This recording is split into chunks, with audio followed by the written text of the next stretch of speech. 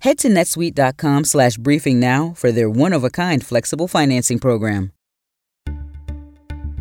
Hey everyone, I'm David Chalian, the CNN political director. This is the CNN Political Briefing. Here's what you need to know in politics for Wednesday, September 8th. It's crunch time for Joe Biden's legislative agenda. His biggest policy proposals on Capitol Hill are facing a do-or-die September. We're going to learn a lot about Joe Biden's legacy as president in just the next 2.5 to 3 weeks.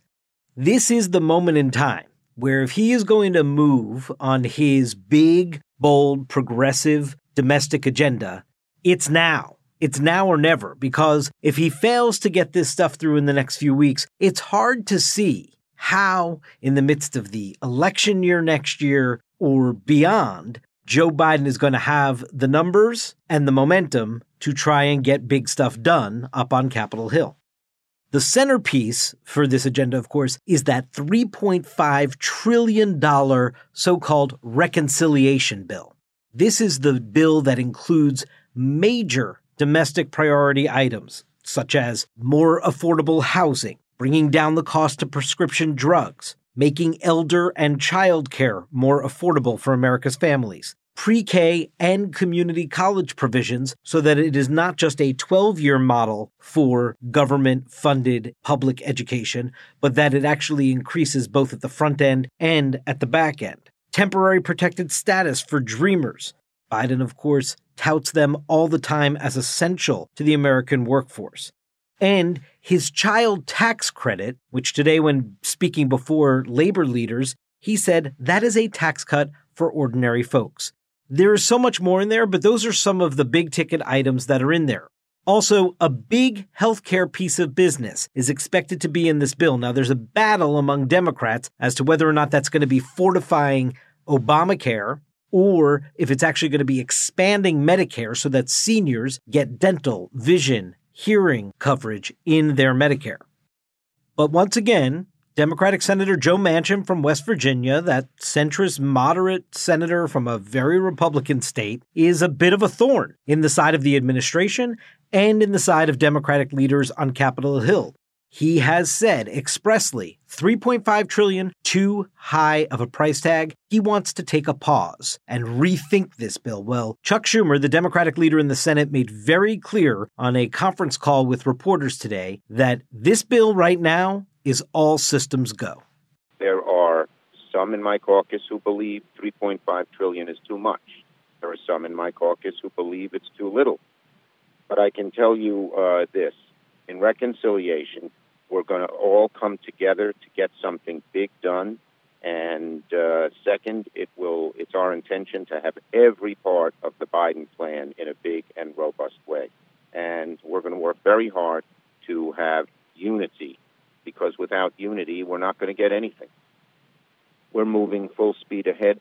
We think getting this done is so important to the American people for all the reasons we have outlined. We are moving forward on this bill. Now, at the moment, that's a whole bunch of lip service and wishful thinking on the part of Chuck Schumer that he's going to have a unified Democratic caucus. But the reality is that's precisely what he needs to pass anything in his 50-50 Senate.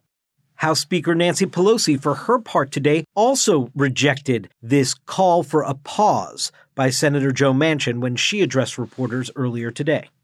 This is a sort of a compressed challenge because people need help right away. And we will get the job done. We have to talk about what does it take? Where would you cut? Child care, family medical leave paid for, universal pre-K, home health care. And I hope that as people are looking at numbers, that they're weighing the values and what we can accomplish with that legislation. You can already hear from the left wing of the Democratic Party, the most high-profile progressives in the party, that going much below $3.5 trillion as the overall price tag is going to be problematic in keeping the full left flank on board. Now, everybody in the Democratic Party understands they do their best politically if they're all rowing in the same direction. If Joe Biden gets a big victory for the American people, that will help all Democrats on the ballot next year. That's the mentality of the party. But there are these divides. Bernie Sanders, in that same conference call with Chuck Schumer today, made clear to reporters he already considers the $3.5 trillion price tag as a major, major compromise. And he went on to say that it would be very hard for him to support anything that is lower than that. Remember, he initially proposed a $6 trillion bill. Alexandria Ocasio-Cortez on CNN last night made clear that if that price tag gets lowered and some of the key priorities for Democrats are removed from the bill in order to get that price tag lower, well then perhaps her and her progressive colleagues' votes for the bipartisan infrastructure, roads and bridges bill that already passed the Senate won't be there to pass the House. Remember, Nancy Pelosi has set September 27th as a deadline for the vote on the hard infrastructure bill. If this $3.5 trillion bill isn't worked out as to what it's going to be real hard for Nancy Pelosi to have the vote she needs to get the other bill through her chamber.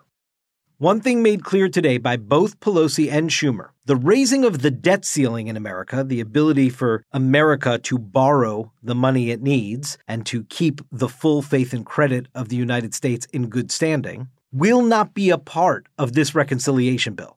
That's Schumer and Pelosi's signal to Republicans, hey, we helped vote to raise the debt ceiling when President Trump was in office. We're going to count on you to help us vote to raise it when Joe Biden's in office. It's always a politically tricky vote. Republicans would like to just see it in this Democratic-only bill, knowing that none of their members are going to vote for it. Democratic leaders made clear today that's not their plan.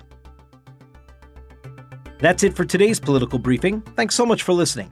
And please take a moment and be sure to follow us wherever you get your podcasts. We'll talk to you tomorrow.